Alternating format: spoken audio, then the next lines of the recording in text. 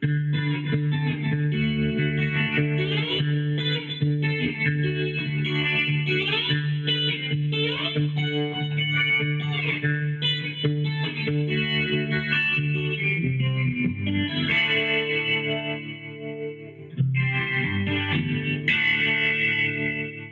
Damon.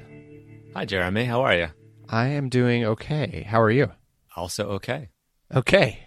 Well, that is what I wanted to talk to you about when the levels and lines of how we feel go up or down more dramatically than the okay register. I wanted to talk to you about feelings management. Now, one of those feelings already has a well-known kind of management term, anger management. But there's definitely fear management. There's sadness management.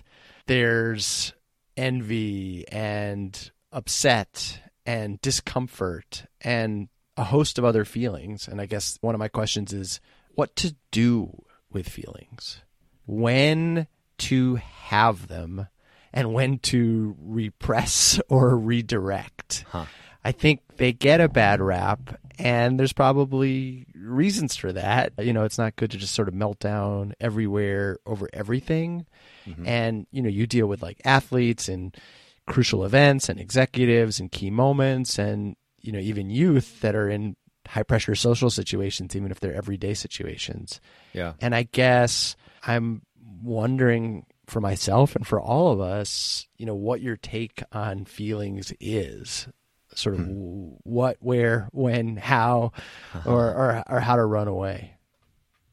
Yeah, feelings are, I think they're informative is the first word I would use. And I think that within that kind of framework, if you frame feelings to be information, then there is a potential to work with them and have them, you know, create some data for you. And by no means is that easy, because let's just go with anger. When somebody is kind of hijacked by anger, they are no longer in the front of their mind. They're no longer in the prefrontal cortex part of their brain. They are in the amygdala, which is sounding alarm bells. And as soon as that goes off, a whole host of physiological things occur that prepare us to fight, flight, or flee.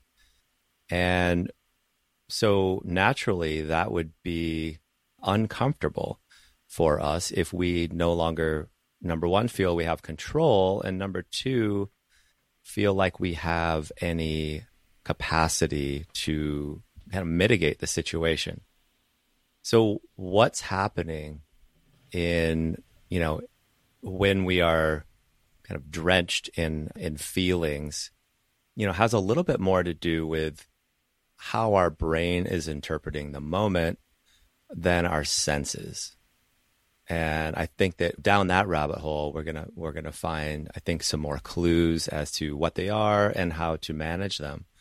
So, for example, just to give you a quick story, if say, for example, I'm working with a professional tennis player, and they're having struggles or challenges with, you know, choking, getting too nervous to be able to perform, you know, tasks that they usually are capable of performing.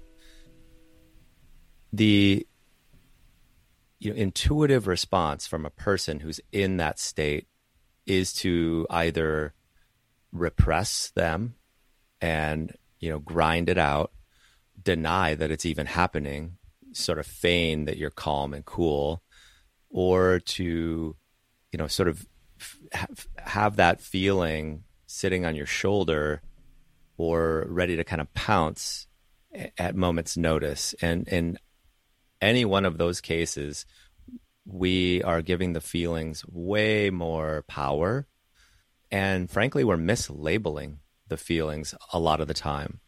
So as counterintuitive as it sounds, the advice that I give the pro athlete who, you know, let's just put some skin in the game. Let's just say that if they win this match, they are, you know, they win a tournament and they get an ATP point and they win $100,000.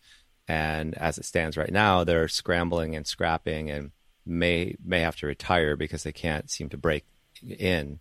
So there's a lot riding on this moment. And, you know, the collective eye roll that I observe when I give this piece of advice is really across the board. And but it's this. But it's this. It's notice it and turn your attention towards what you're feeling. And notice what it feels like in your arm when you're feeling nerves, when you're feeling those nervous feelings through your body. Notice what you're saying to yourself in your mind, and essentially is sort of, you know, pop psych as this sounds, it's kind of a name it to tame it type situation. Name it to tame it. So if you say, I'm nervous, or do you say, I'm nervous, I'm going to screw this, I think I'm going to screw this, I'm feeling like I'm going to screw this up.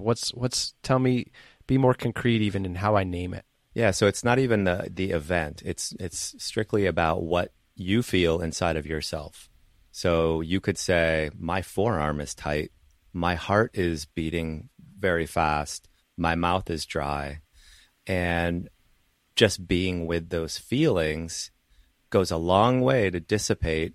It's not that it just goes away. This isn't some magic pill remedy, but it trains your brain to downshift from the DEFCON 1, you know, nuclear option. And by noticing what you're feeling, it is information for your brain that says, wow, I suppose if he is curious enough to know what's happening in the body, then he's not in that much danger after all.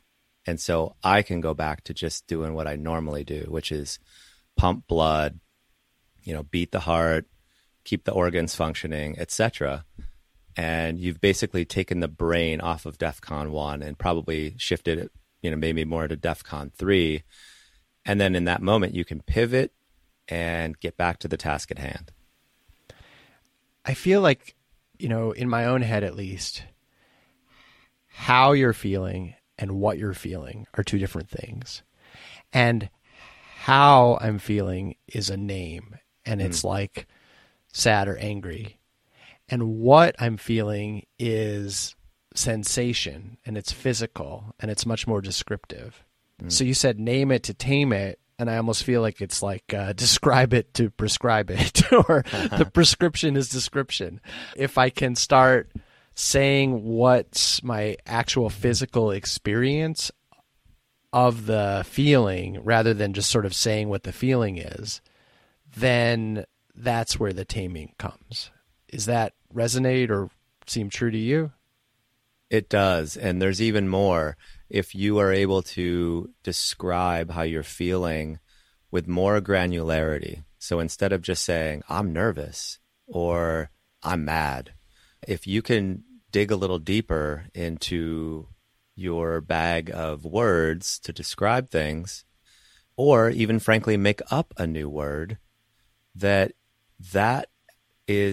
goes a long way to shifting that sort of the default setting of danger into more of an expansive curiosity. And the what kind of, rather than how, describe what you're feeling. I don't know if that is just in my own head. The what sort of seems to be in much more granulated bits and pieces, whereas how seems the big picture that's maybe too encompassing and sort of gets swallowed by the label. Right. Yeah. I have my clients fill out a daily emotional ID. That's what I call it. And it circles right around what you're talking about right now. If at any point during the day, you know, I can ping one of my clients and I can ask them, you know, simply to fill out answer these couple of questions. And one is, you know, what emotion are you feeling right now? And what I've done is I've created a long list of descriptors, and then also they can select other, and they can, you know, choose their own word. How accurately do you feel with your assessment? And then where in your body do you most feel this? So on a day-to-day basis, it's essentially an emotional granularity check-in plus body scan. And the combination of the two is incredibly impactful, even if what you're feeling is uncomfortable or more in that kind of negative valence territory. And if we go back to the brain, our brain is budgeting what it needs to dole out to the body. So if it's stuck in this more general sense of, us using language like, I'm so stressed, well, then the brain actually takes that information and says, okay, we're in an emergency situation. We need to stop pumping blood out to the limbs and bring that blood to the organs. Any other digestion is at this point in time, extra curricular or superfluous to our survival. And so, but none of those things are helpful for us to, thrive and live in a more nimble, versatile state of being. And certainly in my wheelhouse, where I really try to have people put flow in the center of their lives, it's certainly a blocker to that. So that emotional ID / body scan, once we start to build that as a habit, we are now looking internally, but we're doing so with a little bit more of a curious, microscopic precision type of way. And believe it or not, that's really calming to the nervous system. So say I'm in a meeting and I feel attacked and I'm scared and I'm angry. Mm-hmm. Should I do I say I'm scared and I'm angry? Maybe that's step one, name it to tame it. And then I'll add my own step two, the prescription is description of, and I start saying, I'm feeling this in my arms, or I'm feeling this in my stomach, or my shoulder is tense. Yeah. And then it just feels so real time. Yeah. What happens, or what should I do? What should I say? What should I do? And what if, I'm to speak? Yeah. And what if I'm justified, if you will? What if somebody, said something that's upsetting? Do I act calmly? Do I use anger? I don't even know what to say about, when it's appropriate to or useful to share, or when it's to be sort of tame so it can be ignored. Yeah. Talk me through a situation like that.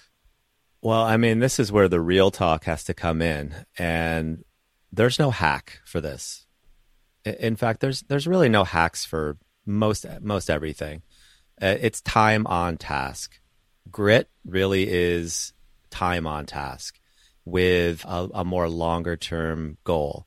So in this case, if the longer term goal is to be able to manage being yelled at in the meeting, where my body turns flush and I get this rush of, adrenaline through my system, my thoughts start to narrow, my vision narrows, I'm hurt, all of those things, without training, without the lead up, the mental reps, if you will, there's no shot. There's no way to be able to improvise or manage your way out of that.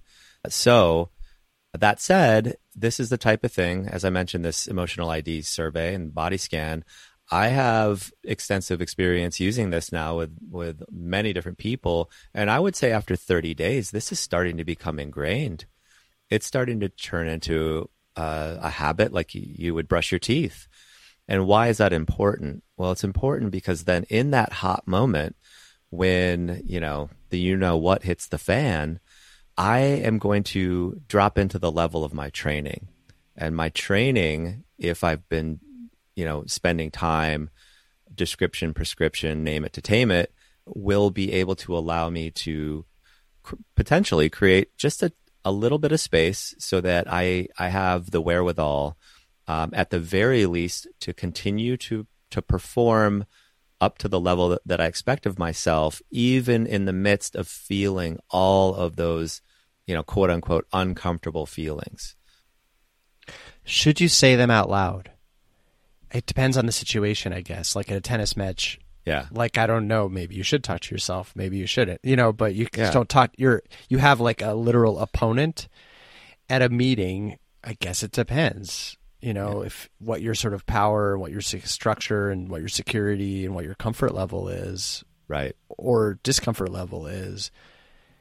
Should you say, I'm upset, or I'm scared, or I'm feeling shaky in my arms, or is that internal because that's kind of crazy talk or so outside of the norm of most conversations in a professional and even personal way? I mean, it's not out of bounds to think about that as a suggestion, but I would always come back to N equals 1, and that each person is going to be different for, what will sort of release a little bit of pressure in that moment. I do know that, for some people, what works really well, humor, making sort of a sarcastic joke about their own, foibles or all those feelings that they're having inside, using a little bit more creativity. To the boardroom question, though, is it out of bounds for the person, if we're the one who is hurt or, feeling the negative feelings, to say, when I hear you say that, it makes me feel, XYZ, or, maybe something a little potentially less, counselor-y, would be to say something along the lines of, that's a big statement that you just made right there. And I'd like to take a second and really process that, acknowledging that something happened, but not that it didn't knock you off your game, can be really powerful, not only to mitigate your own nervous system in that moment, but to, in that group social moment dynamic, to deftly address the issue without being, fully consumed by it. And I think that might be the takeaway point, in terms of this particular thread that we're down, is to acknowledge what it is that you're feeling without being consumed by it. And so that can, there's a whole host of ways to try to do that. And we've named a few with this, labeling it with a more descriptive word, using some humor, naming it to tame it, just identifying where in your body, but that the ultimate goal is to pivot off of that and get back into your body and get back into the task at hand. I like that. I just want to repeat it so I get one of my reps. Yeah. That's a big statement. That's a big statement. Mm-hmm. I'm going to take a second to process that, or I'm going to need a moment to process that. That's a big statement. I'm going to need a moment to process that, because it's not pouring fuel on the fire. It's actually slowing it down. It's just sort of saying, this happened. Now I want to take a beat, but it's not pointing a finger. It's not making an accusation back. And it's really hard to argue with the statement. That's a big statement. I just need a moment to process it. Right. And what else it does is that it makes it so that the person who made the statement is going to review the statement as opposed to review your statement. Yeah. You haven't given them something they need to hit back. They're going to kind of go back. So it's sort of secretly saying, you're going to take a moment to reflect on that. Yeah. It's quite deft in a dojo sort of way. Mm-hmm. Are feelings like to be overcome and pivoted from, or are there times to dwell in the feeling? And I've seen all sorts, seemingly opposite advice even from the same speakers, where it's like these feelings are the ego talking and you have to transcend this. But also, if you have a feeling, feel it immediately, notice it as soon as possible and feel it completely, and don't push it and go away. And maybe those aren't contradictory, but can you untangle that to me? I can give it a try. Well, one thing that comes to mind is that, I think this began in the military, Navy SEALs, and I know Google employs it now, at least in some capacity, but that when what we're trying to build is this triple loop learning model. And so, if you think about, single loop learning is you learn something or you do something and then you kind of reflect on it. Double loop is it, I'll use tennis just because that's so close to my vernacular. But if you're, say it's like you play a match and then after the match you think about the match. Double loop is you play the match and then somebody videotaped the match and you watch yourself play the match. And then triple loop is you're playing the match and watching yourself at the same time. And why would that be important? Why also can be a little bit dangerous, because you could become completely neurotic or just narcissistic, always just sort of thinking about you. But this is where, to me, if you're not doing the front-loaded work around establishing your own personal philosophy, for example, or establishing a clear set of values that you want to be defined by, how do you want to show up? What matters to you? When you look back on your life, what do you want to be most proud of? And if we do those things, beforehand, then this triple loop model, in a way, helps us to move in the direction that we have already established that we want to go, or to embody the type of person that we wish to be. And so, to your original question about feelings, are they to be suppressed or manipulated or overcome or lived with? I think it really, in the moment, entirely depends on how you have established your foundation for what matters to you. And if you haven't done that, feelings, in my opinion, are going to gobble you up, because they are hot and they are strong, and the chemicals that get released when we experience feelings have a dramatic effect on our perspective and our ability to stay alert and calm and grounded. And so if we don't know what we stand for, generally speaking, it's really difficult to have a relationship with feelings. Now, if we do know what we stand for, and if we do, say, for example, recently I've been setting an intention in the morning for how I want to show up. And lately it's been calm. So in the morning I wake up, I do breath work, and then I also set the intention that no matter what happens during the day, my intuition and my overall disposition is to enter whatever that moment brings me first with a state of calm. And so that now, if something that would typically set me off occurs, which of course happens all the time, I have brought to the front of my mind this intention to be calm. And so if I feel certain feelings that maybe would have produced a snarky response on my part, or if I felt hurt and so I secretly sort of just brooded and didn't say anything for a little while, I am aware that those feelings are happening through me. But I'm also more aware of the fact that my intention of the day, this particular day, was to be calm. So did I push feelings aside to choose something else? Not really. I noticed and was very aware of the feelings as they were occurring. I just chose not to react off of those feelings in response and in service to something in my judgment, and my brain's judgment is of higher order. I'm picturing a tree, and I'm picturing feelings as weather.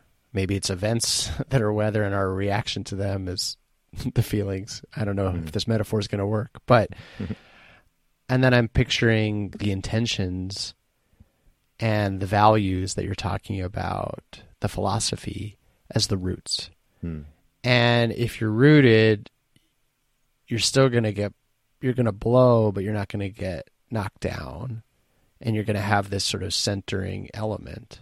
At the same time, I feel like I came to this with like a final exam without my homework. I'm like, oh, I didn't know I needed to come to this conversation with, and every conversation apparently, and everything that happens with prepared life philosophy and intentions. So you've given me a daily intention of calm, What is your life philosophy? Not to be incredulous about it. I think I could certainly improvise, and I certainly feel like I have values, but I don't know if I've done that work to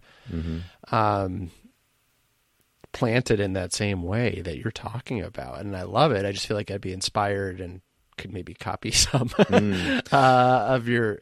Show me your life philosophy, and I'll show you mine. Yeah, right.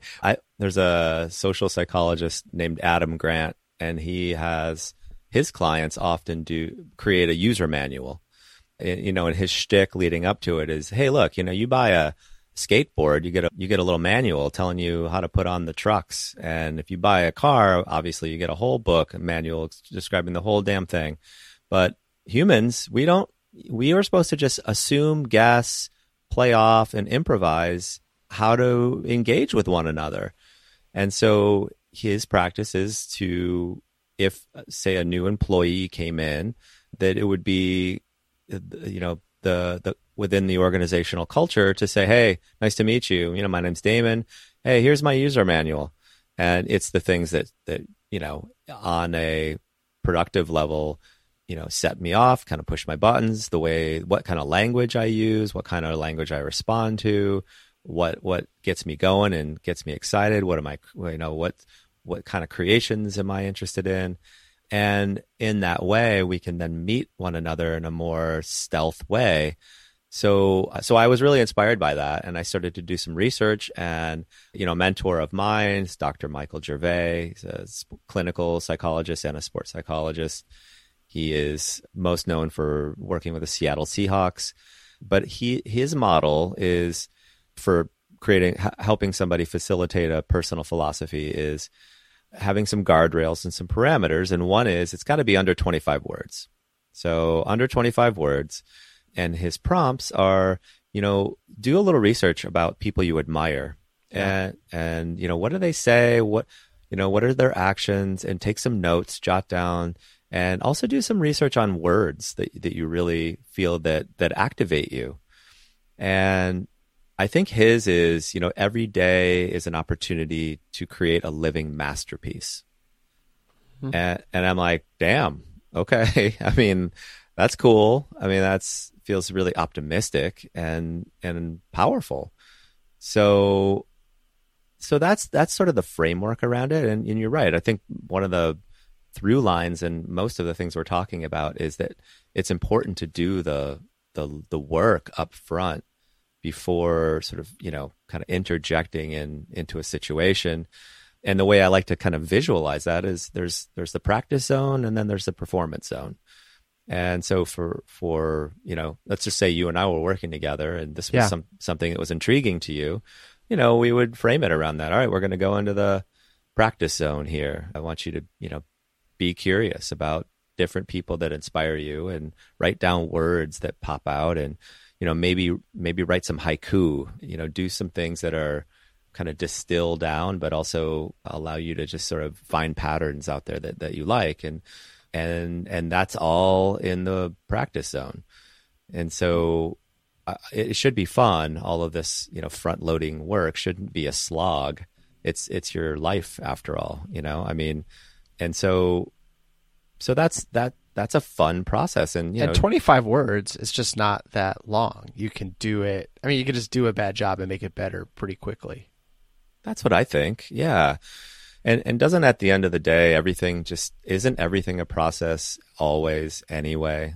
And so coming up with the final product is sort of kind of counter to what I believe in, that things are always moving and always changing. And, let's come full circle back to feelings and maybe this, the imagery around, I live on a lake and sitting, in a swing at the lake, and across the lake, there's, trees and then obviously the sky. And let's just say I'm watching a thunderstorm just barrel in. It's very calm right now, but I can tell in 10, 15 minutes. And it barrels in and it's just a doozy. Lightning and, just massive amount of rain. Well, feelings to me are like that, where they show up and they surge through us and they make their presence known. But, it would be silly for me to get in my car and chase that storm unless I was, employed by the Weather Channel, So in time, still in my same swing, that storm passes and the sun comes back out again, or it's breezy or it's overcast, but something different happened. I still stayed in that seat. And to me, the imagery around that, at least on a personal level, and I've noticed that with people I work with, really resonates. Like, oh, I don't have to, describe, judge, defy a thunderstorm. I just sit there and appreciate its power and its beauty. And, soon enough it's gone and I'm still here. And that's really kind of the takeaway message, is that if you treat feelings with the proper proportion of your attention, they come and then soon enough they're gone and you're still there. I guess I'm imagining a process. Say I'm upset with someone, or someone says something that upsets me. And then I have that feeling and I name it and I describe it. And then, though, I guess I check my intention or philosophy or game plan, and I see, well, how was this, or was this challenged by this remark or this action? And if so, is this an obstacle to the mission I've chosen for myself in life or in this engagement? And, if so, let me respond from that kind of principle that I have as my roots, rather than the feeling that's whipping around me, even if the feeling is more the signal to go back down in the bunker and go read the document again, to your roots. This is kind of how I'm translating what you're saying. And I feel like that could still happen pretty quickly, because it can just sort of, I feel like it could be actually really comforting to, like a teddy bear, to kind of go back to, like, what are my intentions and what is my philosophy, and think about how this fits in. But maybe I'm making it way too complicated. I love it. But I do think there's sort of a protocol that has to be followed. And the first one is to not get triggered to the point where your nervous system gets hijacked. So if you have any opportunity, if you have any hope of actualizing what you just described, you have to do it from a place of being alert and calm. You can't do that from a place of being stressed and, anxious, or at least it's a hell of a lot harder, And so, and then the last thing, what you just articulated with language happens in like a millisecond. And to me, that's where it becomes, the Jedi type stuff, where at first, sure, you have to cultivate awareness and name the feeling and, associate where it is in your body, and maybe quickly identify with your value system and, what's the most productive thing I can do in this particular moment to return serve based, that this person just threw something at me, and what's my retort? And in time, I think this triple loop learning thing kicks in, where it's in real time, where you're feeling the feeling, but you're splitting your attention between feeling the feeling and staying connected with the person that you're with, or staying connected with what it was that you were really, addressing in the first place, or staying connected to how what that person said impacted you, which, as we know, we don't want to go into a social situation as, the all-knowing, all-powerful, all-seeing one, and convincing somebody else that we're right all the time. And so by bringing a little bit more attention to the feelings that are going on in us, we also can notice when something impacted us, that person said something and, ooh, that hit me somewhere. And that can be a really powerful beacon to learning something new and growth. So if we're not defensive about, oh boy, this they hurt me, this feeling, if we're more curious and open-hearted and open-eyed, we might actually, walk away feeling like, wow, I evolved. And by evolving, I feel even closer to my values. So there's that whole element of it too.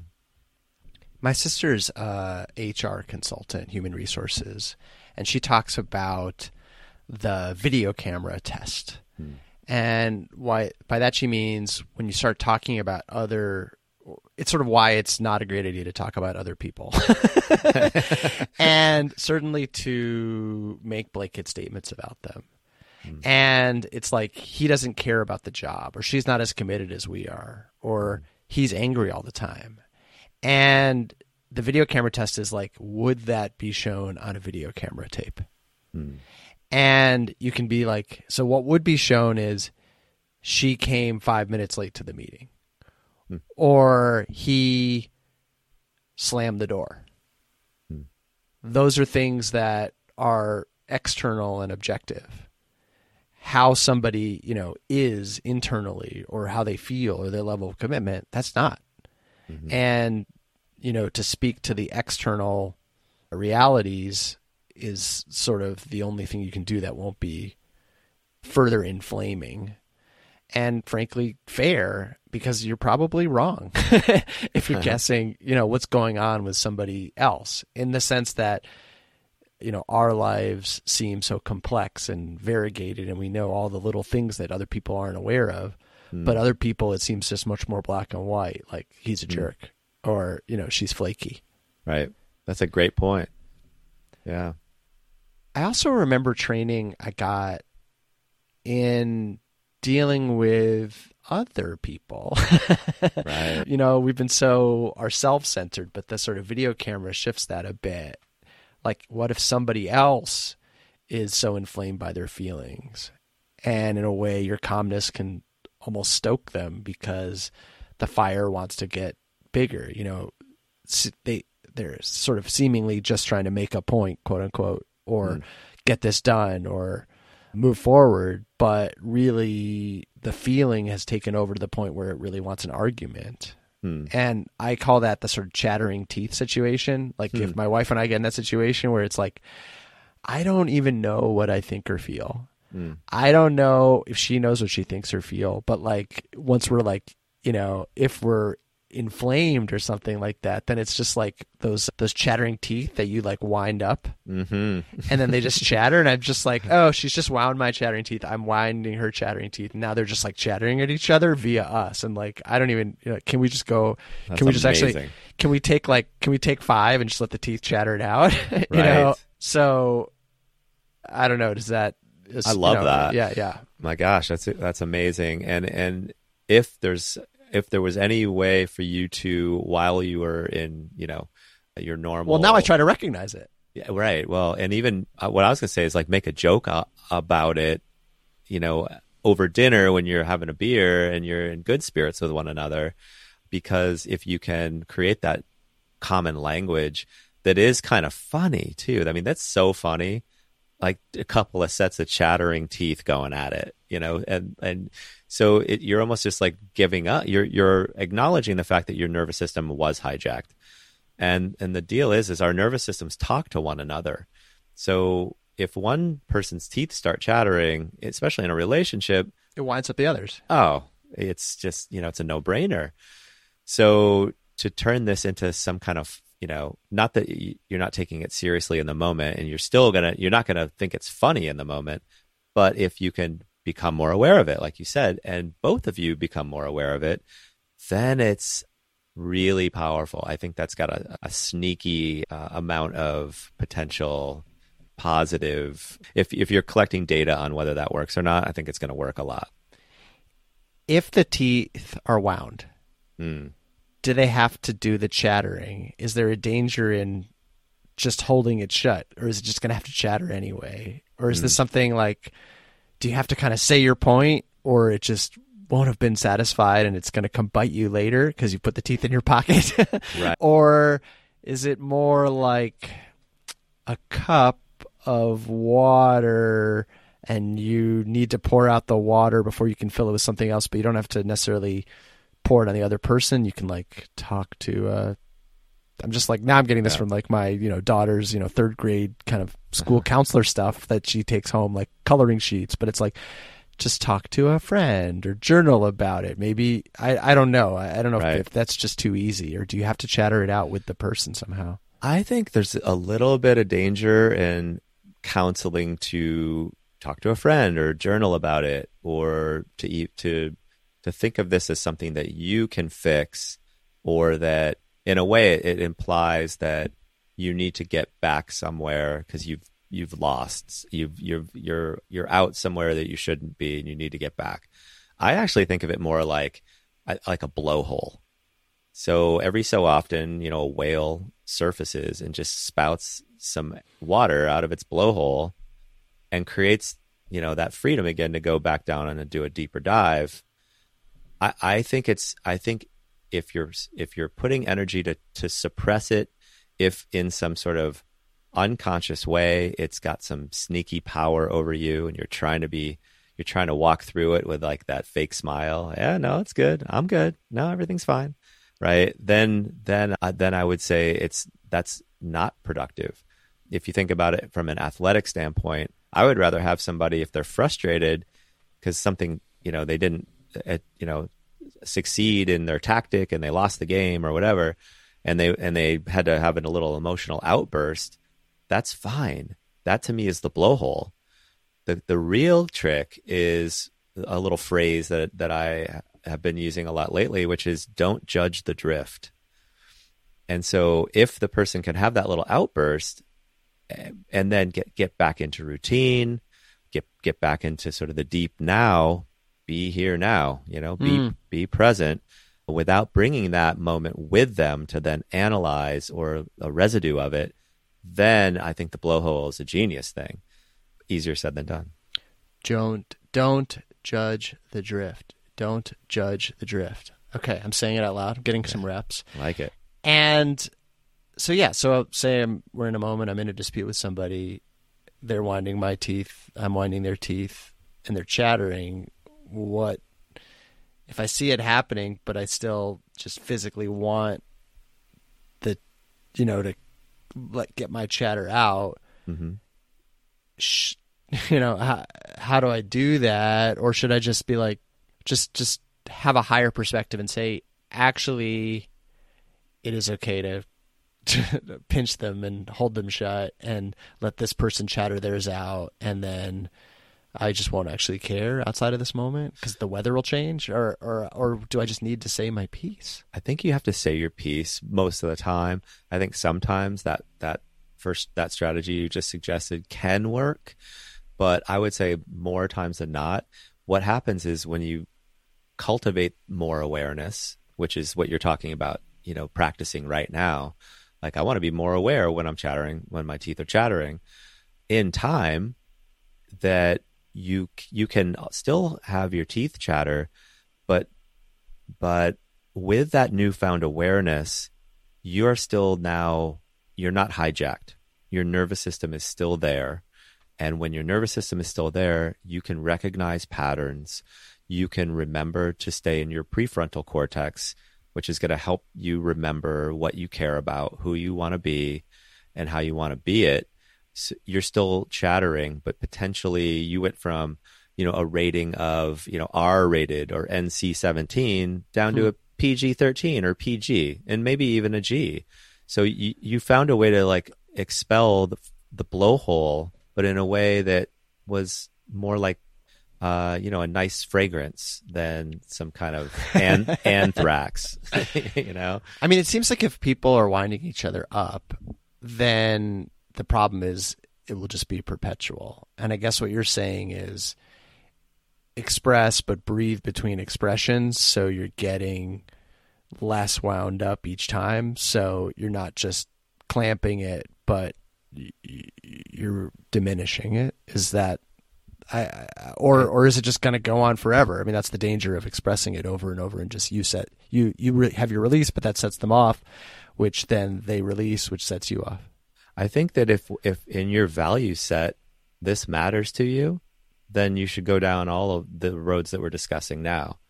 But if this is just conversation and it's just something that you really don't spend a whole lot of time thinking about or feeling like it, affects you too greatly one way or another, then the chances are that that individual is not going to want to spend the time cultivating the awareness and such. But if the inquiry is because, you know what, I actually want to get better at this, and I want to be somebody that I can have my teeth chattering, but still feel at the end of the day that I can sleep with myself because I still kind of represented myself authentically. It wasn't, getting wound up, as you said, or triggered, or I went nuclear. Like, those are the things that we want to avoid. And for me, that matters a lot, because I'm the type of person that was really, we talked about the drama triangle a little bit before here, but I would try to rescue everyone. And then when they didn't reciprocate, I would turn into the victim. Right. And so that's just, that combination became, then I would just kind of shut down. And then every so often would have an outburst, no one cares about me. Yeah. Right. And that then all of a sudden, then I felt shame, because that's not what I wanted to be.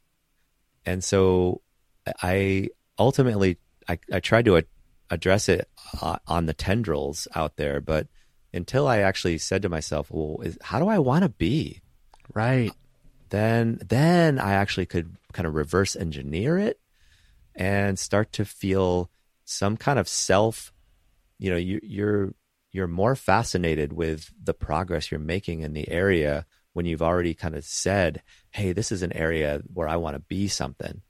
And now you've kind of like got your brain interested, and we're focused on it, and we find the patterns, and we start to become kind of fascinated. And to me, that actually changes some of the vitriol in those chattering teeth, because you're kind of running the experiment on you. But it took the pain points for me to really get there. It took the shame. It took wanting to make a change. And so I think this is one of those things that's like, well, if you kind of listening to this and you're like, yeah, I'm all right. I get it. This is interesting, but it's not something that I'm going to, write on my to-do list. Then I think you have to respect that. It's not for the faint of heart, I don't believe, to make these kinds of micro assessments on yourself and constantly trying to, do this triple back summy learning, I mean, it's because the danger is you get sucked into you, and then you're not paying attention to the world around you as well.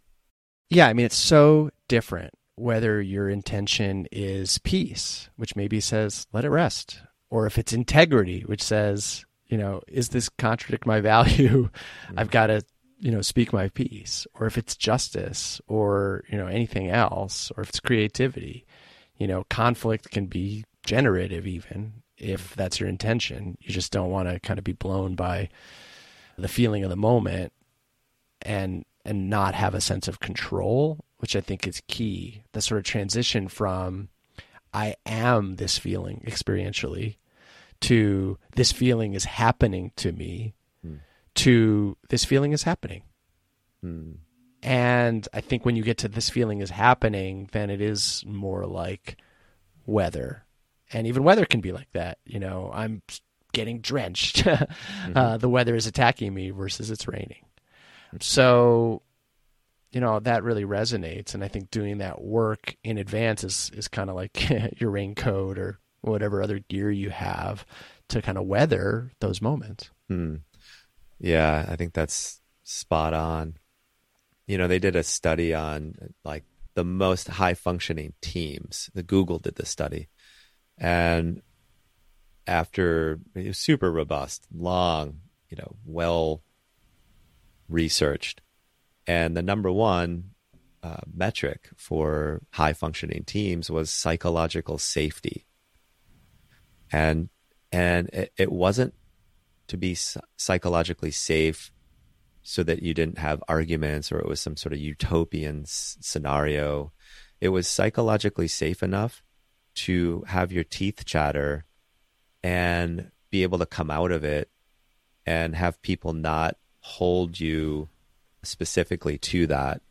If you are the thunderstorm, and then if people see you and all they see is the thunderstorm, that's not very safe to open up and to be vulnerable and to try to continue to learn, grow, adapt, make mistakes, fail in the spirit of, genuine, authentic. Don't judge my movement. drift. Don't judge my drift. You want to be with people who don't judge your, because you also have to, I had a professor in college who always said, if you don't go off on tangents, you'll just keep going in a circle. And so, you also have to have drift, even That's if right. It's going to be wrong direction sometimes. So bring us to a happy place or a calm place or a righteous place or wherever place you think we need. How should we be rooted or centered or intented, if I just made that word up, at the end of our sort of feelings management? Well, how about if we finish with just a quick guided scan? Okay. And ask to get in your body, get into the moment, pay attention to different sensations that may be arising, different tensions that exist. And let's start with the top of your head, just noticing down your forehead, down the back of your head, past your ears, looking for tension, looking for sensations. Just becoming more aware of our whole selves, down your neck, down your shoulders, and just sort of feel that scan kind of oozing down your shoulders into your lower back and abdomen, down your midsection, down your legs, through your knees, calves, down into your ankles and your feet, all the way to your toes. And on your own, without my voice, just take a few seconds and work your way back up from your toes, all the way back up to your head. I'm going to do it as well.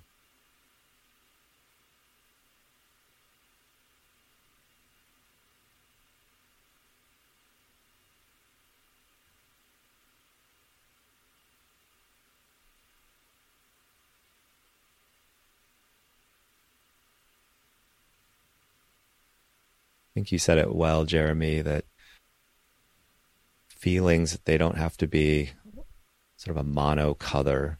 So if anger is red, you don't have to be consumed in red.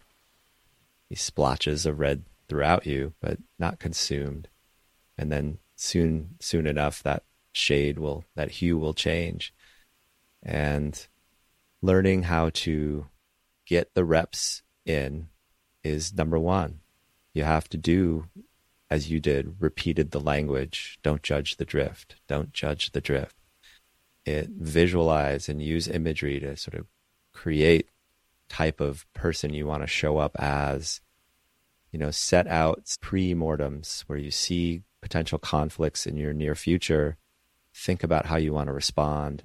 Think about those feelings, those uncomfortable feelings coming through you as you imagine that potential conflict in the near future, and start to build in some of these practices so that you can soon go from that practice zone to the performance zone. But number one, think about your values. What do you want to be? And if you were to meet somebody quickly, could you in 25 words tell them what you care about and what you're all about?